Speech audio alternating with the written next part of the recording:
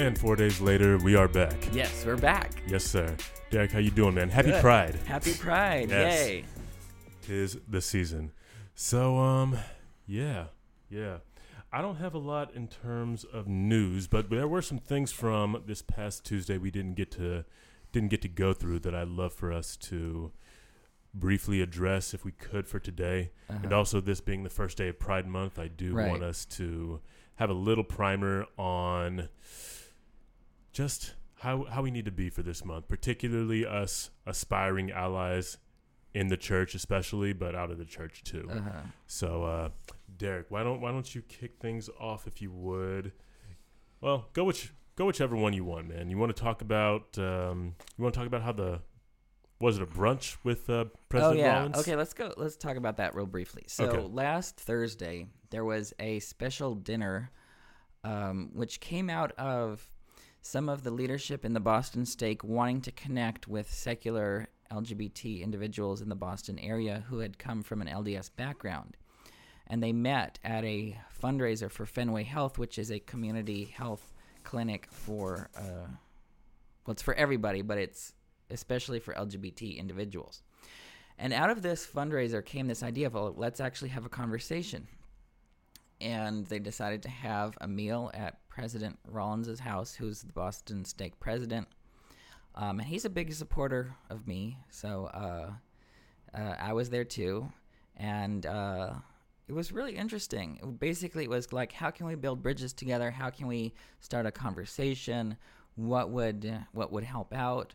And it wasn't really like, let's everyone get back into church, right? It was more like, how can we start a conversation and how can we meet each other and get to know one another more than a rescue type thing. It was like, let's treat you as authentic people with full lives and then have a conversation about that. So I think that's off to a good start. I wonder where that's going to go. I was about to ask, what did you feel like the end of the what did you think was the intended end of this conversation? Well, I'm not sure. I don't know. Yeah, neither do I. Because there's no local concrete goal that I think it was designed to meet, but it was more about there's people here who have some degree of fondness for the church that they grew up in, and may want to connect, and we're glad to see some of the leadership of the Boston Stake there at this fundraiser, and we're so much surprised to see them there. But that's what happened, and out of that came at this. I think what was good is it allowed us to meet. For example, I met the outgoing Area Authority 70, Elder Grant, and the incoming Area Authority 70, Elder Hutchins. And that was good because I've never met either one before. And I think just having that conversation and having a person that they can go to say, hey, I have questions about stuff and how I can be a good ally or how I can help this, then we have that conversation, we have that connection. That's great. I mean, that's still important, and that's great that you guys were able to get that much out of the meeting and at the very least get to know each other better and be aware of each other, I think. Right, and part of this is I'm going to have to re-invite everyone to the Boston Pride is next Saturday. So at 10 a.m. there is a Pride Interfaith service at Union Church, and then the parade starts at noon, and a delegation of people with Mormons Building Bridges will be marching in the parade. So just any of those things are available for people if they want to show up. That's great. That's actually a good segue into this next thing that I was hoping for us to talk about. Again, I know this is last minute. Yeah, but I would really like us to, with this being the first day of Pride and everything, be able to give a brief primer to our brothers and sisters in the faith who would like to demonstrate some degree of allyship. Okay, so let me go ahead on that. I just saw this really good article in the Chicago Tribune by Lauren Hill. I'm just going to highlight a few of the points here. One thing is to understand what Pride is about and its history. So you need to understand Stonewall. You need to understand where we've been for the past 50 years. Today is the 50th anniversary. Can you say a little bit about that Stonewall? Okay, so what happened is, this was back during the days when queer people were really closeted, and one of the only places that they could meet were in gay bars, which the police raided quite frequently in New York City. Because the mob owned them, right? Yes, right, right. And so these raids happened all the time, but Stonewall was the first time where the queers pushed back. There were no deaths or anything, but there were throwing of rocks. There was rioting. There was a significant amount of resistance saying, "No, you can't just drag us away. We're gonna say no, you can't." And I think this was a watershed moment in the history of the movement in the U.S. because there had been things like this happen before, but this is the first time that really public opinion would now start to coalesce and say, well, why are we doing that to these people? And that was in 1969, so that's still a long time ago. And it wasn't, still things are not all better right, and so it wasn't better right away, but I think this was a turning moment where people realized if we all come out, we'll all be safer.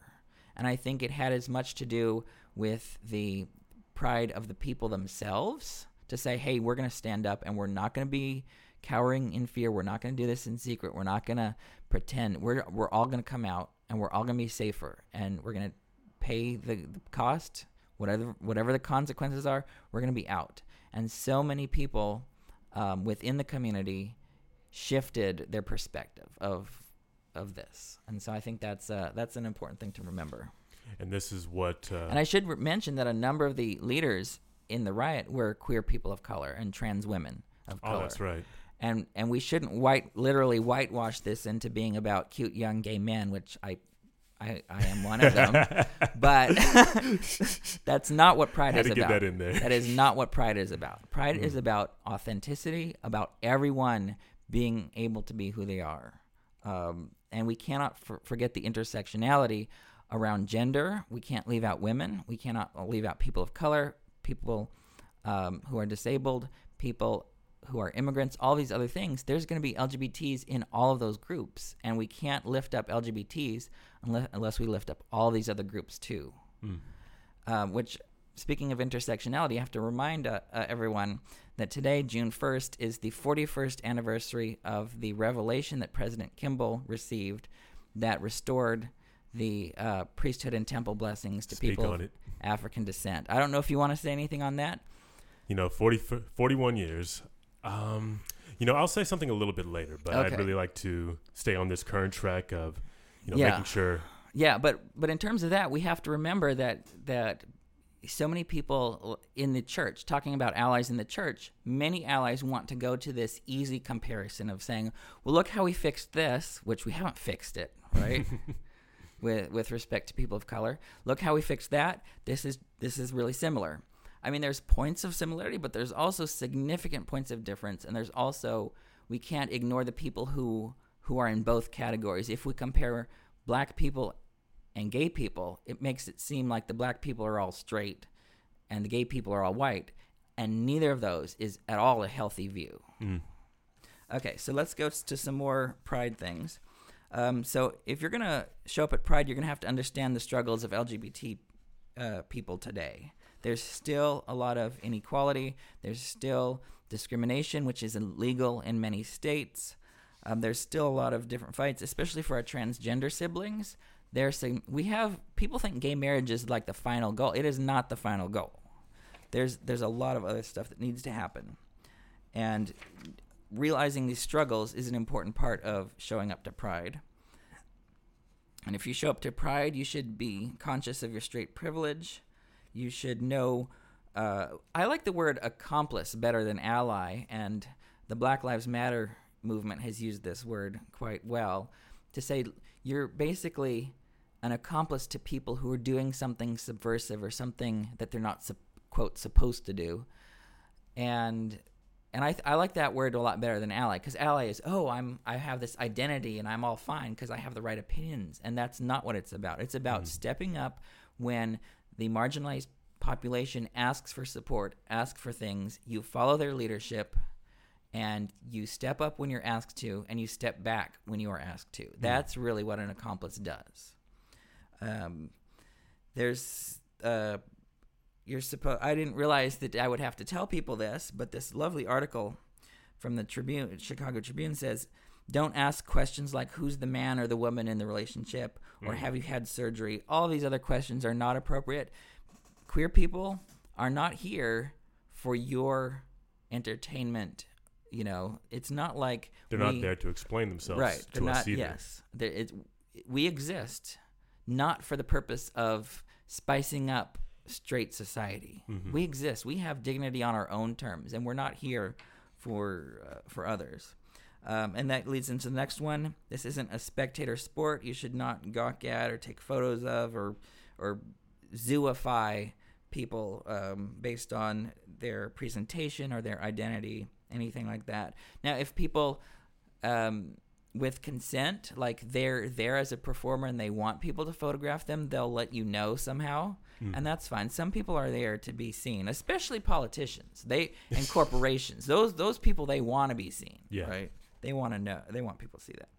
And then another one is to remember that to go beyond June. Like, this doesn't end June 30th. We have to keep this going all year round, because my life keeps going year round. And we have to remember that you can't just that's what straight privilege is. You can lay down your pride flag whenever you want, whenever it's convenient for your own security and safety, or for your own convenience. We can't do that. We, especially those of us who are visibly queer, cannot do that. And so, so similarly, we have to keep the education, the information, the knowledge about us flowing all year round, remember our histories, anticipate our futures, all these things. So that's kind of my brief summary. Excellent. Thanks, man. I suppose, if possible, would there be any special words we would give to our brothers and sisters in the religious community, especially the Latter-day Saint community, who may be inclined to, and we've talked about this before, using God's word to deny God's blessings or God's love? Do we have any words we would like to give to those people? Well, those people, I mean, they're welcome to show up to Pride and watch and listen and learn, but not to speak and not to take attention and not to try to say you need to present both sides or anything like that. Because there really aren't two sides. Yeah. Right. So that's kind of what I would say is, I think if people show up to Pride with a spirit of curiosity and having an openness of spirit and a Christ-like love, they will be ready to learn a lot and to understand a lot and to see that we're fully human and we're fully in the image of God, and that's beautiful and that's something to be celebrated. Oh, let me tell you, what we're celebrating is not gay sex, okay? We're not celebrating gay sex. What we are celebrating is our survival and our ability to build families and communities. Let me just tell you a secret. For thousands and thousands of years, if two men wanted to have sex with each other, they could. There was nothing stopping them, right? They could sneak off and have sex somewhere. And we know that happened. So that's not what we're celebrating. We're not celebrating, we get to have gay sex. That's not what we've always been able to do that. What we're celebrating is the ability to build families together, to have publicly accountable, committed relationships that are held by the community as, these two people are partnered, and there's obligations and benefits with that, and we want to build families together, and we're also celebrating the fact that we've survived. By the way, this isn't the first LGBT movement that ever happened. The first one, this is the second one in modern history. The first one was in Germany in the 1920s, And that one was basically crushed by the Nazis. There was a number of important scientific publications on gender identity and sexual orientation. There was a lot of research going on, fairly progressive research going on in Germany. There were a number of gay bars throughout Germany in the 1920s, and that all got eliminated by the Nazis, who put many gay men into concentration camps and basically completely crushed. And so this one will not be crushed, as far as I can see. So think about that. Do you want to be, I hate to use the line, do you want to be like the Nazis? But literally, this isn't like an analogy. The Nazis were actually anti-gay. They literally were. And they literally put my people in concentration camps, not to the extent of Jews and political prisoners and people who are disabled and the Romani people and communists and things like that. But it was there. It was part of, this is what we want Germany to look like. We want it to be pretty, and we want to have like a husband and wife who are white and blonde and have all these cute kids, and gay people frustrate that because they don't breed good Aryan children. And that, I think, and then there was this whole idea of degeneracy and decadence that got associated with queer people at the time. And those were the two main problems that Nazis had with my people. So yeah, remember all these things so we're celebrating the fact that we survived. Not all of us as individuals. Some of us sadly have died by suicide. Some of us have been the victims of hate crimes, but most of us have survived, and no one can make us afraid to be out. And so by being proud of who we are, we win. We show that the fear and terror that others would have, that would press us into the closet, have been defeated. Thank you for sharing that, Derek. Yes. Really appreciate that. Do we have any other news that we want to share before we move on to this Sunday's Come Follow Me? No, I don't think so. Very good. Then we shall go ahead and move on to this Sunday's Come Follow Me. Now, I actually didn't pick anything that was in any of the major headlines. Mm-hmm. I know there were significant things there that I'm sure you'll probably address, but something I wanted to address actually came in, I didn't even write down the reference, but the story of the widow's mite is in this lesson. Mm-hmm. And I wanted to highlight that because there's actually some recent relevance to me with this story. And it's not just the story of the widow's mite, but it's stories like it. Stories like the widow of Zarephath and Elijah. Mm-hmm. Stories where the Lord tests people in the extremes. Mm-hmm. Like, if you don't know about the widow's mite, the story of the widow's mite is a widow giving all her living for offering in the form of 2 mites. And 2 mites isn't a lot of money. 2 mites is a farthing, and a farthing, or I guess 4 farthings, is like a penny. So this is significantly less than a penny that we're talking about. And anyway, it's not much by most people's standards. But the widow cast her 2 mites in for offering, and the Savior addressed that it was all her living and concluded that she had given more than anybody else who had given. Because presumably everybody else who had given of their abundance, but she had given everything she had. I liken this to the story of Elijah and the widow of Zarephath, because pretty much the widow of Zarephath had given pretty much her last of her food to the prophet Elijah. Mm-hmm. And the prophet Elijah had promised her in return that she would have food until the rain came again or whatever, but still, it was all she had that she was asked to sacrifice, and I thought that was pretty significant. So I feel like the Lord illustrates his lessons with extreme examples so that he can eliminate our excuses.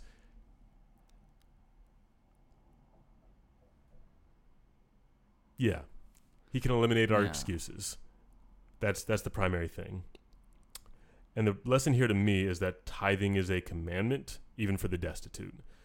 For a while, I wondered if the Lord wanted me to pay tithing personally, while I was in debt, because technically if I have a negative net worth, do I really have anything to give? You know what I'm saying?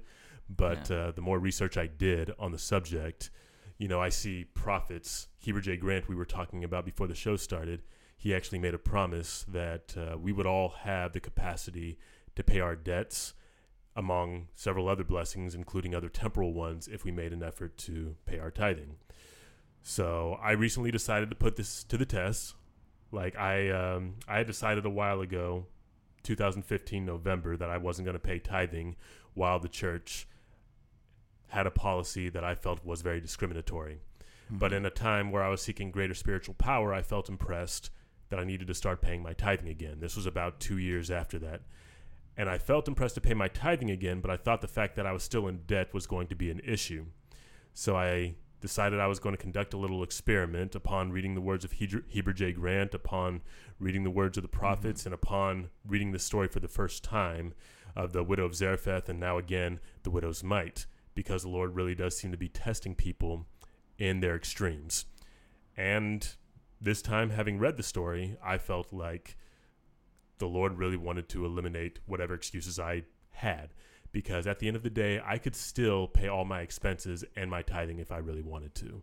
So I decided to put that to the test recently. I paid my tithing, and I kid you not, just a couple of days later, I received a very random deposit into my account for a little more than twice the amount that I had given. And that never stuff like that never happens to me, like, at all. I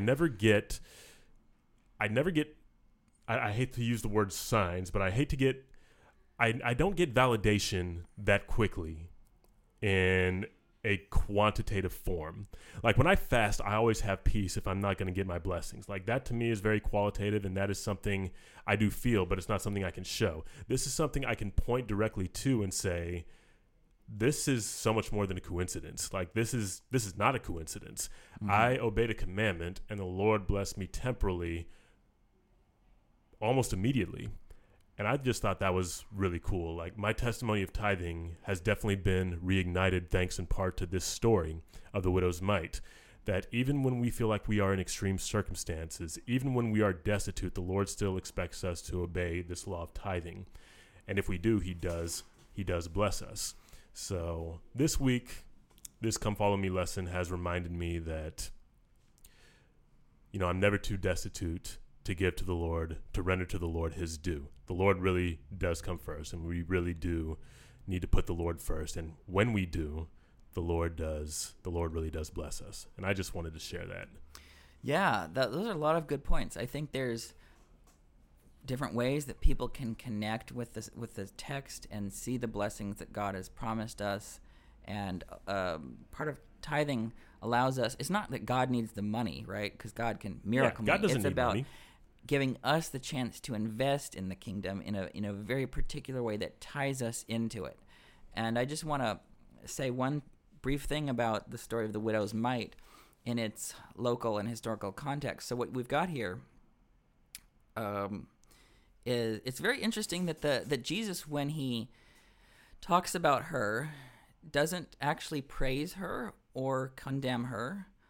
He's very factual and descriptive. He said, look, she put in everything she had, and she actually put in more than the people who have abundance. That was factual. We have to zoom out and look at the larger context, because if just a few verses before, in Luke chapter 20 and in Mark chapter 12, Jesus condemns the religious leaders for, quote, devouring the houses of widows. That is, that they would prey upon the most marginalized in our society, and the Torah is very clear about the protection of widows. You've got to protect widows economically and physically in your society because they no longer have a husband there. So, but anyway, so he condemns the religious leaders for devouring the houses of widows, and then he points out this widow who is very poor. And I think that contrast is to say, look, there's something wrong, not so much with her, because obviously she has been conditioned by her surroundings to do this particular obligation. Shouldn't be blamed for that. But we should say, why does she only have 2 mites? That's the question we need to ask. why haven't the people been taking care of her? That's what we really want to ask. And then the next context, he talks about the destruction of the temple and the prophesying the destruction of the temple, which is what she was donating to. So basically, this widow's mite piece is framed by a condemnation of the devouring of widows, and then a prediction of the destruction of the thing that she donated towards, which in a way frames this with some degree of, we need to take a step back and look at this. And we cannot use this to manipulate people who are poor into whatever we want to do, because that's exactly what he condemned. We need to take a step back and say, well, I'm not saying, well, don't pay your tithing, right? Right. I'm saying we need to step back and say, why can't this person afford to pay the tithing? And how can we help as a community, as a society? That is, we'll get to this later. Jesus will condemn us very significantly for how we treat the poor and marginalized. And real quick, just want to point out that, something that doesn't get said a lot within the walls of the church, we hear all these stories in General Conference in particular where people have come to the point where they either have to pay tithing or eat. You know what I'm saying? And they always decide to pay tithing, and then they're blessed temporally or something like that. And I think what we often forget is that in the event that you don't get to eat when you pay your tithing, you still have resources. Like, you have the bishop's storehouse. Like, if you pay your tithing, and if it comes down between paying your tithing and eating, you can pay your tithing, and the bishop's storehouse can still help you out. And we don't often make that known. Like, we really can help people make their needs meet their needs if we expect them to pay their tithing, because paying your tithing is a sacrifice, and that sacrifice ought to be honored in some way. And what I was thinking of just now was the bishop's storehouse exists for that very purpose. Yeah, we really do need to take care of one another. I love this. I forgot exactly. I think his name was Camara, Elder Camara, maybe. He was a South American, Latin American Catholic priest, I think. And he said very famously, "When I feed the poor, they call me a saint. When I ask, why are they poor, they call me a communist."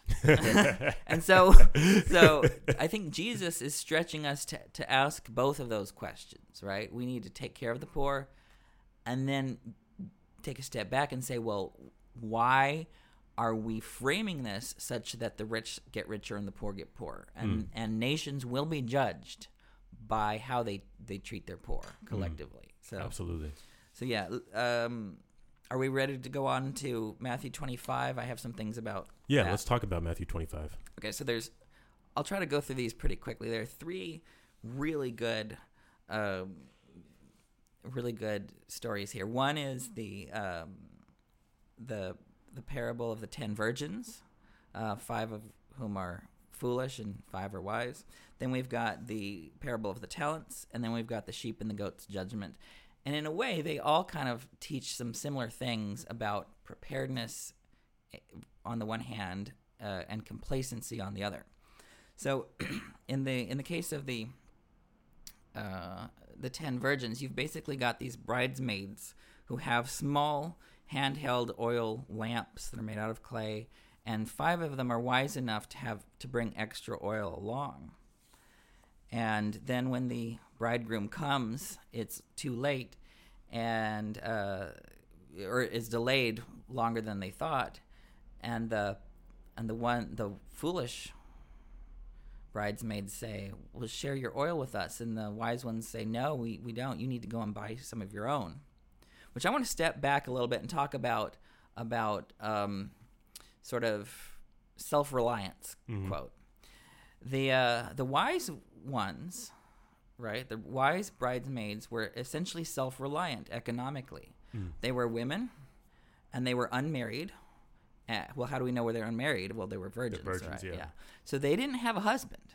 So what it says is, look, there's a place for women to have economic stability on their own terms. Like, wow, a feminist point right here. And so, yes, there's room for them to have economic stability on their own terms. Resourcefulness, wisdom, self-reliance. And then we have to look at the foolish ones. And I think the point of the fact that the wise ones didn't share is not because they were mean, but because the oil represents something that can't actually be shared. Yeah. It is your internal conversion, which cannot be transferred. I can give people money, right? I can give people oil. I cannot give people the passion that I have inside me for the gospel and for the Savior.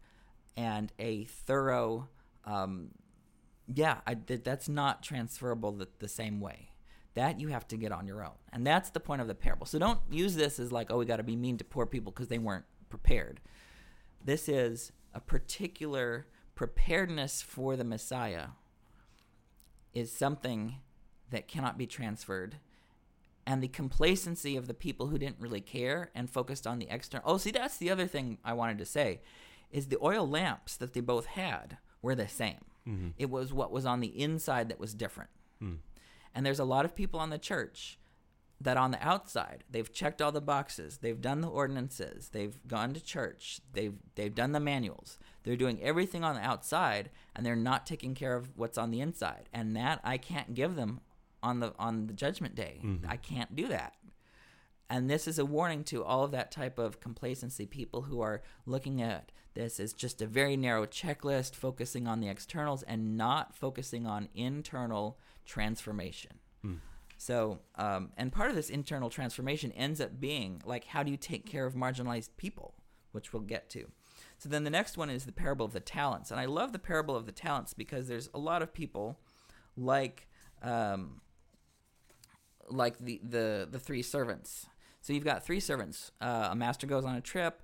The master gives 5 talents to one servant, 2 talents to another, and 1 talent to a third, according to their ability. So the master knows that not to trust one of them too much.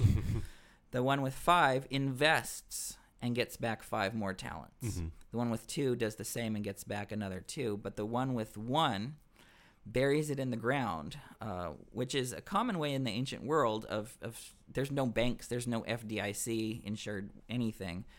So that's really the only way of taking care of treasure was burying it and keeping it safe.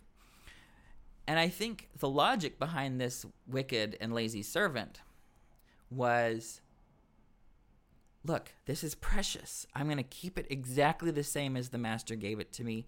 I'm going to keep it safe, keep it completely unchanged, and not do anything that would be risky. And I think where I'm going with this has to do with how we view the deposit of truth in our church. Because deposit of truth. Yes. Basically, God has revealed to us truths. A lot of people make this like talents, like, oh, your talents, like the other word, the other use of the word talents, which actually comes from a very narrow reading of this parable. Okay. Metaphorically. But talents were just a measure of weight and money. So the master delegates his authority to the servants and then leaves. And I think that's very similar to what has happened in this church. In the very early 19th century, we got many, many revelations, one after another. And then God leaves in a sense and sees what we're going to do with the knowledge we have. Because God wants us to develop our godlike attributes, our things like initiative and responsibility and curiosity and actually industry, right? All these things that Mormons are known for that they do with everything else except gospel truth. So God doesn't spoon feed us everything, but leaves room for growth and development. And I think that there's a lot of people in the church who oppose change.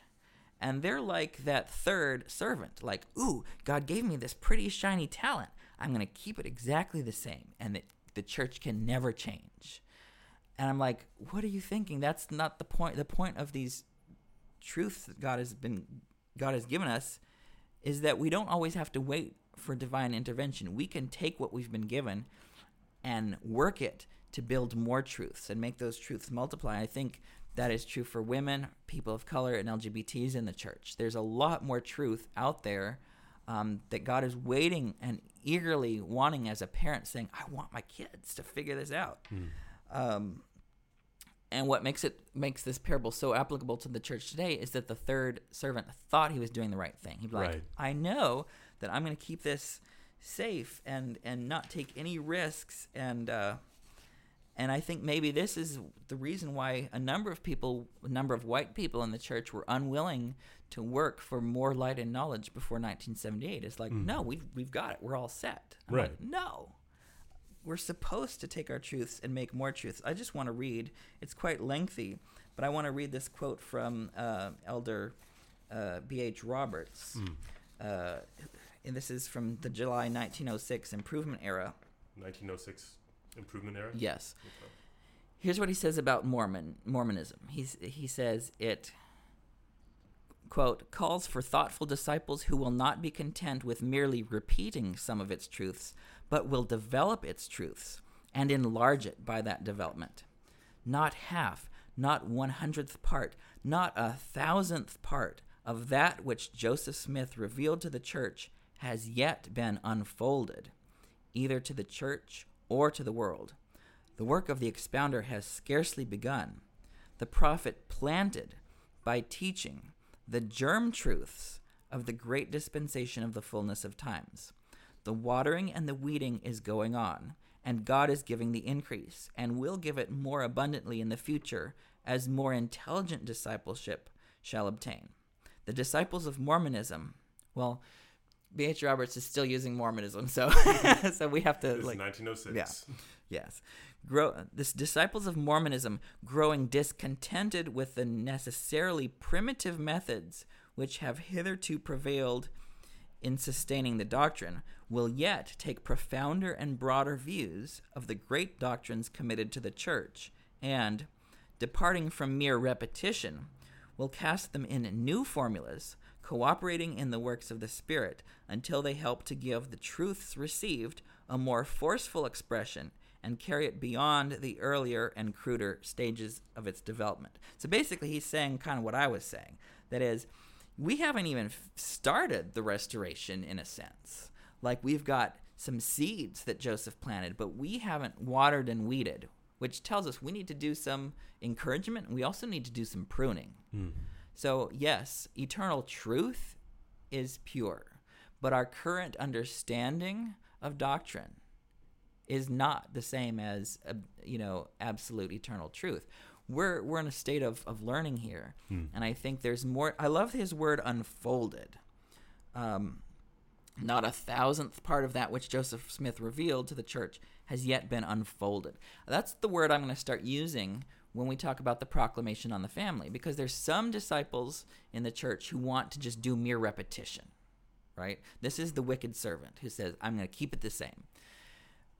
But Elder Roberts uses the word unfolded. So I'm not attacking the proclamation on the family. I've never attacked the proclamation. What I'm saying is we need to unfold it. Okay. We need to unfold it and work it out in as much detail for queer and trans people as we have worked it out for straight people. Mm-hmm. And it's mostly been straight people doing the processing and leading on this, which is why I don't think that in the eternal truth there's any difference. God is not a respecter of persons. It's a matter of who has asked the questions and what questions have they asked and what authority did the people have at the time. And when we look at it this way, there's truths to be unfolded. Truths like, it is not good for man to be alone. Hello? Why wouldn't that be just as true for queer people? And truths like, all are alike unto God. Why wouldn't that be just as true for people of color, which is literally in the context of that quote from 2 Nephi 26.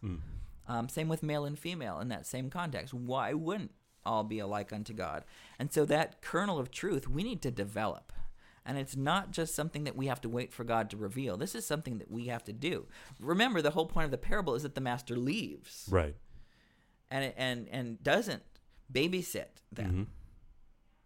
I think a lot of people in the church assume that God is babysitting us. And that we're waiting through on revelation.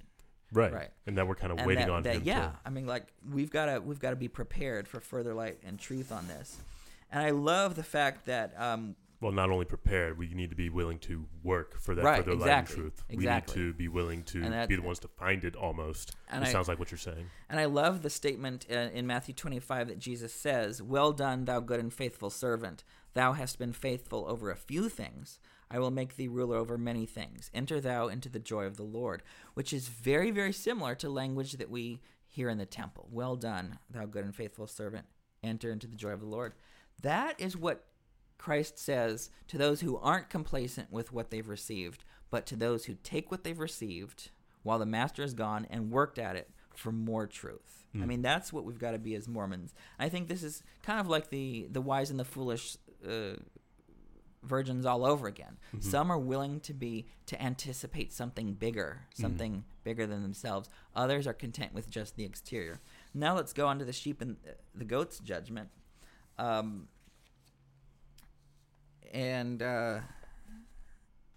I just wanted to say one other thing about women and economic. Let's talk about this concept of breadwinner that has become very popular in LDS culture. Like, the man should be the breadwinner. I'm like, did you get that from Jesus? Where did Jesus ever be the breadwinner? I'm going to challenge people this. Can you think of any time that Jesus in his adult ministry earned money and used it to support other people?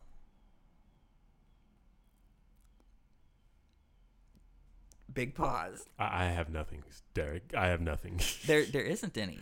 You know, Jesus was poor. He didn't have a lot of money. He depended on other people. When he needed to feed people, he miracled the food. Mm-hmm. When he needed to pay taxes with Peter, he miracled the coin out of the fish's mouth. When people challenged him whether to pay the tax, he says, "Show me the denarius," because he didn't have one on him. He was poor. Mm-hmm. He did not have any income of his own. He did not earn money.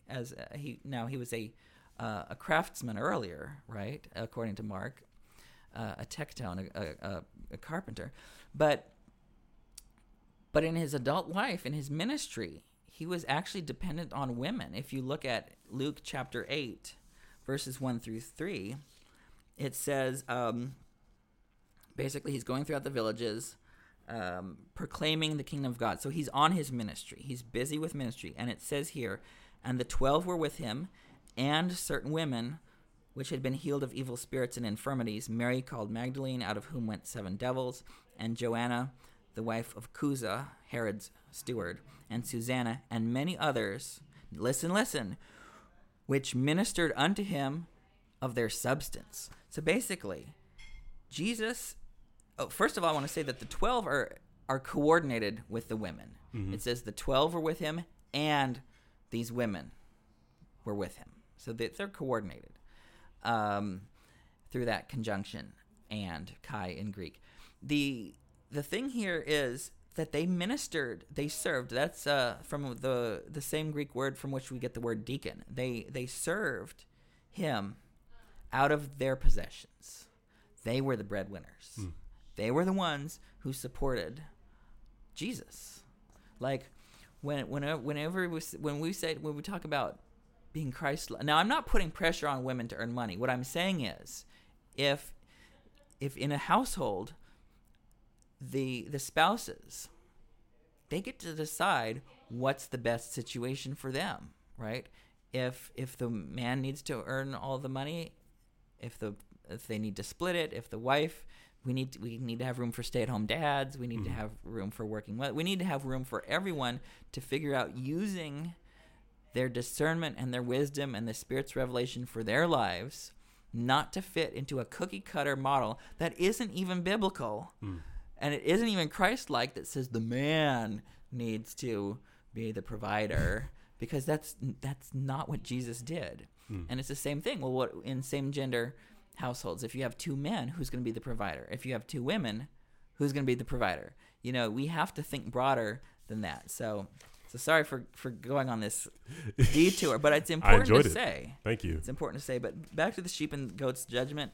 I don't want to take up too much time because we should know this pretty well, but it is so beautiful. Jesus says that in the end, we will be divided like sheep from the goats, and God will say to those, this is what he will say. It says in Matthew 25, verses 37-40, "Then shall the righteous answer him, saying, Lord, when saw we thee and hungered and fed thee, or thirsty and gave thee drink? When saw we thee a stranger and took thee in, or naked and clothed thee? Or when saw we thee sick or in prison and came unto thee? And the king shall answer and say unto them, Verily I say unto you, inasmuch as ye have done it unto the one of the least of these my brethren, ye have done it unto me. That is so beautiful. Mm-hmm. So beautiful, because the way they're judged is based on how they treated their neighbor, which is ultimately how they treat Christ, right? Yeah. And he didn't divide the sheep from the goats based on church membership or based on how many ordinances you've got checked off, or did you follow this manual, and focus on this external, like the empty clay lamp.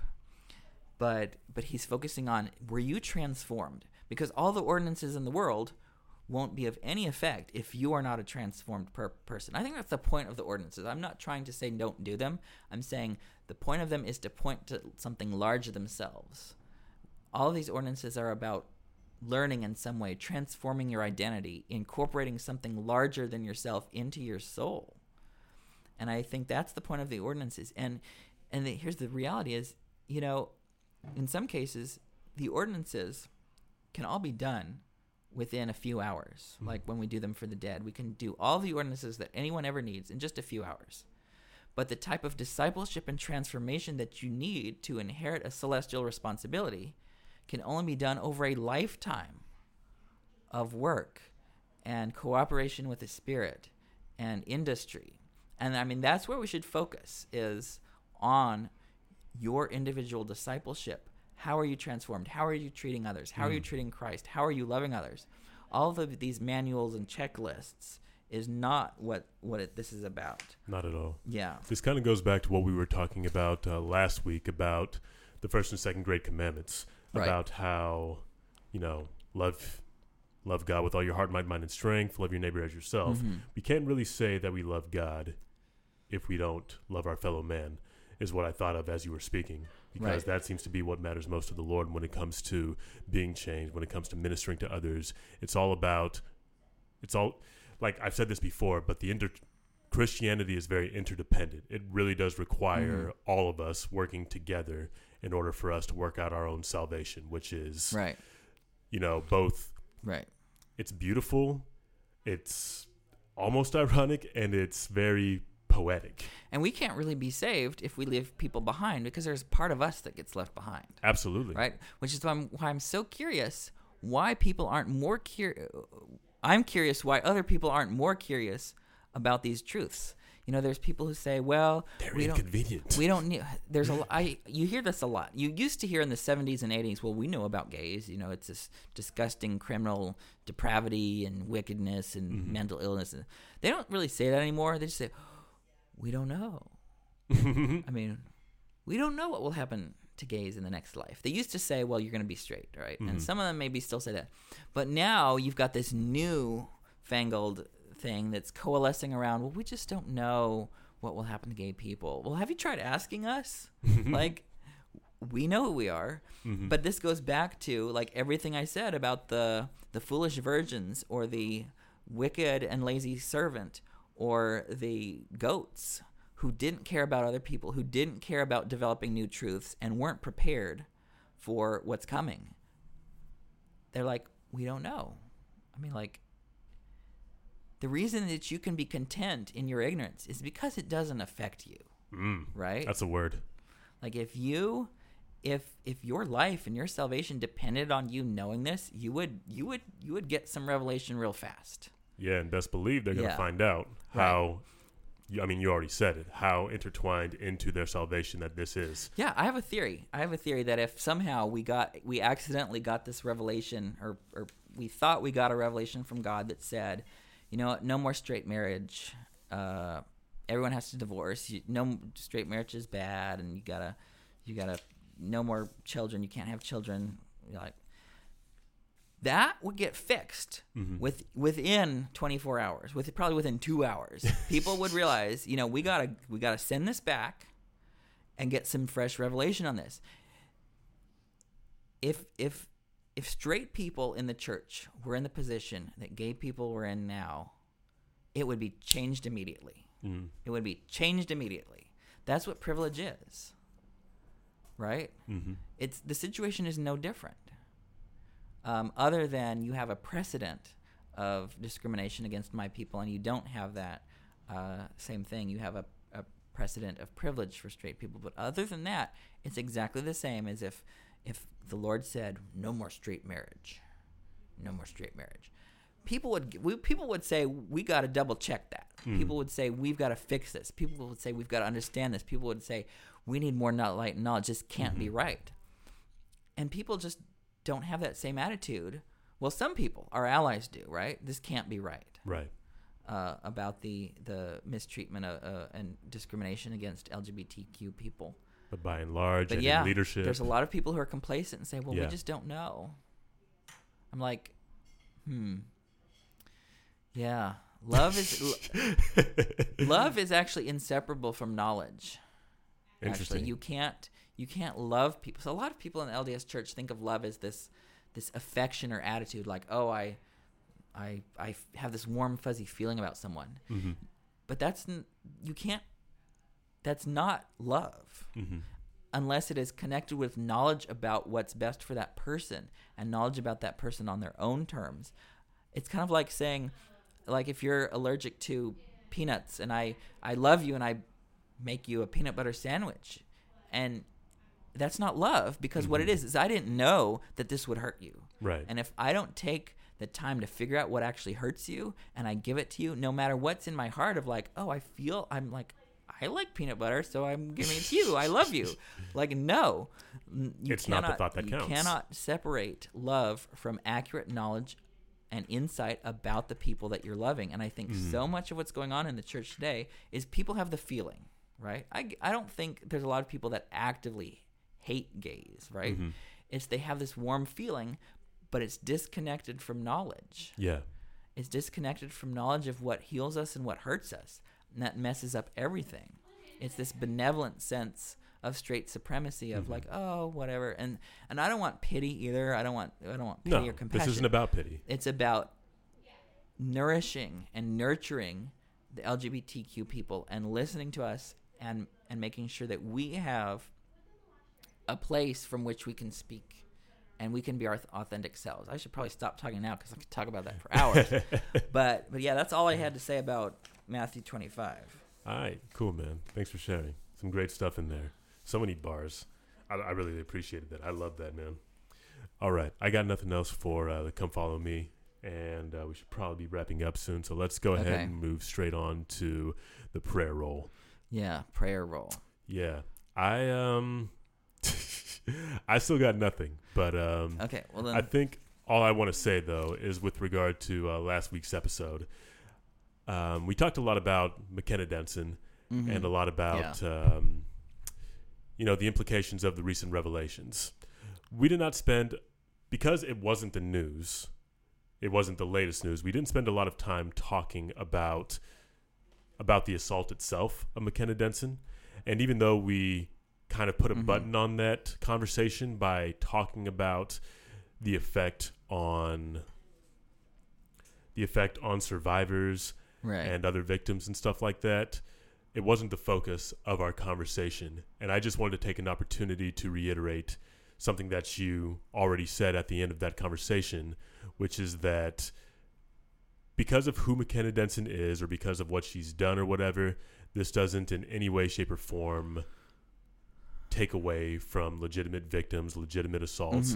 And even I, with regard to McKenna Denson, I'm still going to err on the side of believing her in terms of having experienced the assault at the hands of Joseph Bishop, both for the reason that she actually, that Joseph Bishop actually confessed to engaging in illicit activity with other women, and also the fact that that kind of trauma can lead to what McKenna Denson is experiencing now. Right. So I just wanted to put that out there and to properly, because I didn't explicitly acknowledge in the last episode, I just want to explicitly acknowledge that now, because it is important to acknowledge that two things can be true. That McKenna Denson can be a pathological liar who needs a lot of help, and she can also be a victim of assault. Yeah. That's all. Yeah, and thanks for naming that. And I think that I'll let that slide into what I'm going to say about this Representative Mike Hill in Florida. He's in the Florida legislature, and there was this incident about a week ago where he was at something and somehow LGBT rights came up, and then one questioner said, I have the exact words here, it says, some person said, in 1 Corinthians, it says a man who has an affair with another man shall be put to death. And then Representative Hill says that in the Old Testament too. The questioner then said, can you introduce legislation? And Hill laughed and responded, yeah, I wonder how that would go over. Now, we've got a whole bunch of things wrong with this, right? But the first thing wrong is this biblical ignorance here. Because first of all, the two of them agreed that to something that 1 Corinthians doesn't even say, does not say that gay people should be put to death. It says that nowhere in the letters of Paul. Now, what it does say in 1 Corinthians chapter 5 is that a man who had an incestuous relationship with his presumably stepmom, his father's wife, probably not his mother, because Paul would have said mother. To bring out the shock factor. But he said that this man shouldn't be killed, but he should be expelled from the community and brought to repentance. Okay, that's all. There's nothing about killing people for this. Now there's that, this biblical ignorance. Now Leviticus chapter 20 does state that a man who lies with a man has committed an abomination and that they should be put to death. However, it says that about adultery too. And I'm like, where are all the Republicans? If they're truly just saying we're going by the Bible, they would have to say the same thing about adultery. And we've got our adulterer in chief who would be subject to the death penalty. So there's this double standard of even joking about using the Bible to kill gay people, but not using the Bible to not just not kill adulterers, but not even to reprove adulterers and call them to repentance, which we totally should do. Yeah. And I think, and there's been adultery on both sides of the aisle, right? So we can't just make it about one party. But I think there's a hypocrisy in the Bible believing people who claim to believe the Bible and just implement it only in this really double standard way. And then another layer of problem with this is just now 3 years after the Pulse shooting in Florida, where people literally killed gay people, particularly a large number of queer people of color. And here you are in Florida, where you should be the first people to protect your people from death, and now you are joking with a constituent about introducing legislation to kill gay people. This is like the recipe of do not do this, right? Like any decent person who claims the name of Christ, which Representative Mike Hill does. I looked at his Twitter. His Twitter says that he's pro-life, pro-gun, and pro-Jesus. And I don't know how you can be all three of those at the same time, right? Especially the pro-gun part combined with the pro-life and the pro-Jesus, which Jesus never had a gun. And he said, put your sword back in its place. But anyway, so we need to not only pray for Representative Mike Hill, but also the constituents that elected him. And we need to also pray for the people who would be harmed and hurt when they hear this. Yeah, your thoughts on that? Gosh, man, just when I first saw that link, I legitimately couldn't believe that we were joking about this. Like, I didn't know much about this representative because, when I never heard him when I saw that he left, I was like, I'm glad he left that out of the room. But I also know, like, after reading the article and seeing what he stands for, I'm just like, oh, this is what we're dealing with. We're just going to go ahead and joke about killing gay people using the Bible as a weapon. And you already talked about this. We enforce so many standards or impose so many standards on other people as Christians that we don't impose on ourselves because we're not, quote unquote, tempted to commit such sins. And we're also very selective about which crimes we want to punish or which sins we want to judge people for.